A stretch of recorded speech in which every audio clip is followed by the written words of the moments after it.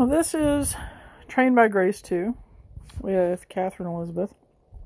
And I wanted to take a little bit of a different tack after getting some feedback on the Bible studies.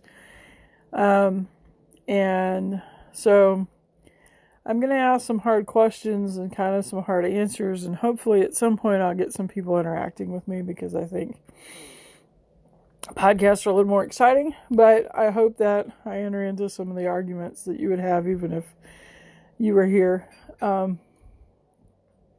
present. So if you have any questions, topics that you want brought into the discussion at these points, need a Bible, please send an email to trainedbygrace2, all one word, on no capitalization, trainedbygrace2 @gmail.com, subject line Bible.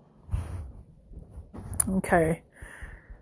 Lord, help us to understand your word. We need your Holy Spirit. We need you. We need you to guide us and teach us and show us Jesus in these passages. In Jesus' name we pray, amen. Okay, well, we're in Genesis 4. Last time we stopped at verse 16. And we've moved on to Cain and the fact that God lets him live, which is just kind of astounding here. And Cain takes he and his wife, who's probably actually also a sister, and they move to the land of Nod, which both means sleep and restlessness. So this sleep, there is no real rest in this land, and he's a fugitive and he's a wanderer. And they have children. So if we read about this, verse 17, Cain knew his wife, and she conceived and bore Enoch. When he built a city, he called the name of the city after the name of his son Enoch. Verse 18, to Enoch was born Irad, or Irad, and Irad fathered Mahushael, and Mahushael fathered Mahushael, and Methushael fathered Lamech, and Lamech took 2 wives. The name of the one was Ada, and the name of the other Zillah. Ada bore Jabal. He was the father of those who dwelt in tents and have stock. His brother's name, in verse 21, was Jubal. He was the father of all those who play the lyre and pipe. Verse 22, Zillah also bore Tubal-Cain. He was the forger of all instruments of bronze and iron. The sister of Tubal-Cain was Naamah. Verse 23, Lamech said to his wives, Ada and Zillah, hear my voice. You wives of Lamech, listen to what I say. I have killed a young man for wounding me, a young man for striking me. If Cain's revenge is 7-fold, then Lamech's is 77-fold. Cain moved on. Cain moved on to establish a city. He moved on to have family. He moved on to have a lineage and a line. And like everything else was abbreviated, this is probably abbreviated, but these are the main people. And it's interesting who is mentioned and why. Cain meant acquired. And there are many times in the Bible where names are mentioned and they're mentioned all in a row, or things are mentioned all in a row, or nations are mentioned all in a row. And if you look those names up, there's suddenly a story there that you didn't see before. Enoch means experienced or dedicated, trained or vowed. So Cain's a wanderer, and yet he builds a city, and he names it after Enoch. Dedicated, in one place, no longer a fugitive and a wanderer. Enoch has a son, whose name is Irad, which means wild donkey. heap of an empire, dragon. So Enoch has a son who obviously rebels from this city, this building something that's going to be permanent. This guy is just a wild card. He has a son named Mehujael.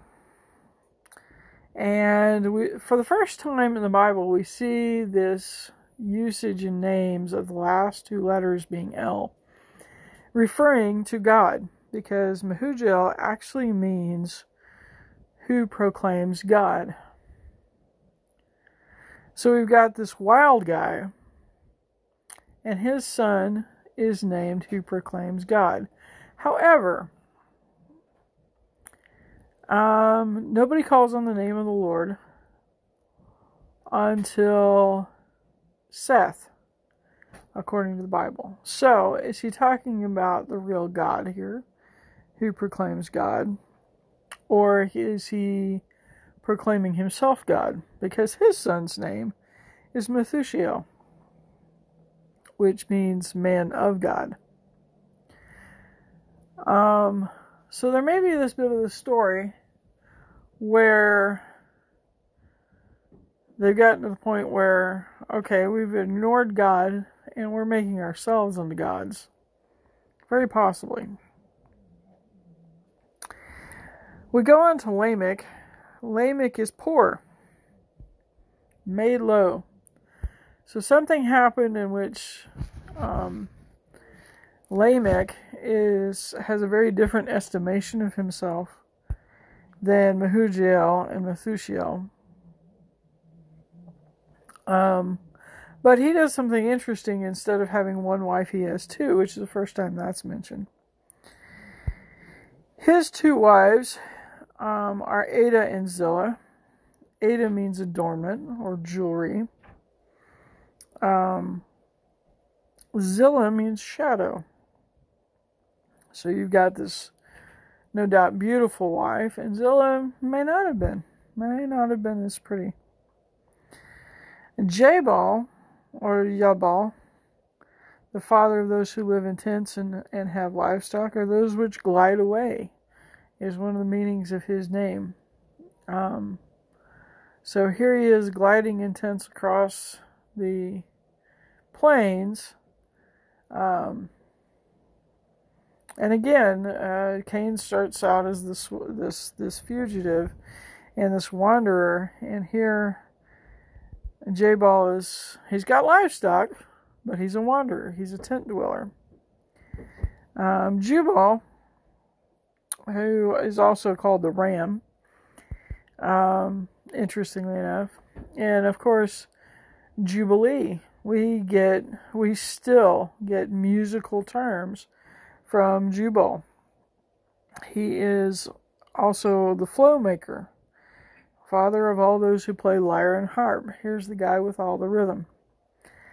So it's interesting we still get terms from these names. Zillah, the shadow wife, has a son who goes back. Lamech is the 6th generation. This is the 7th generation from Cain, called Tubal-Cain, and what that actually means is Cain's spices. But interestingly, he's a forger of all instruments of bronze and iron. So it may be spices don't necessarily mean spices in this case. It may mean that fire and that spark. Because to be a forger, you got to have fire. So there's already this very industrious age. There's lots of things being done here. There's a lot of creativity here, but it isn't necessarily building society. In fact, bronze and iron were used very early on, not only for agriculture, but for weapons. And then we have Naamah. And Naamah, who is is pleasant, lovely, beautiful, and agreeable young woman from this group. And then Lamech, as we mentioned, there's these songs. And Lamech has his own song. So you can imagine Jubal playing his lyre and his pipe, or having the band, to Lamech's song of Ada and Zillah, hear my voice, you wives of Lamech, listen to what I say. I've killed a man for wounding me, a young man for striking me. If Cain's revenge is sevenfold, then Lamech's is 77-fold.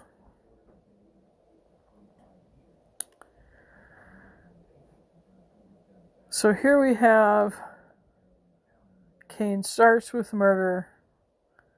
This lineage goes on, and no matter the creativity, ends with murder. Again. So much of life can be lived and seem like it's productive, and even seem like it's successful, without God's leadership.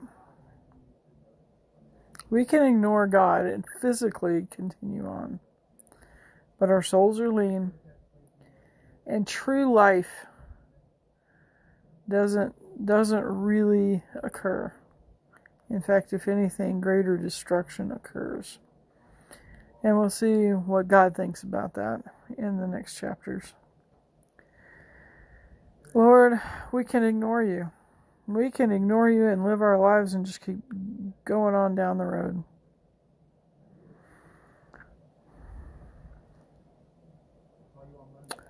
But it doesn't mean that it's a good thing. In fact,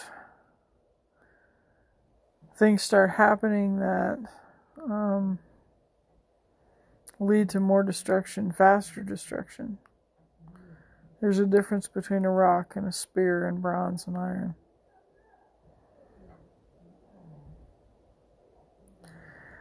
Lord, forgive us when we make weapons instead of plowshares. Forgive us when we get so caught up in the moment and the emotion that we forget how to respect people and love people and lift people up. And forgive us when we worship ourselves rather than you. Lord, help us to learn these lessons, and help us not to ignore you, so that the generations after us don't ignore you. In Jesus' name we pray, amen.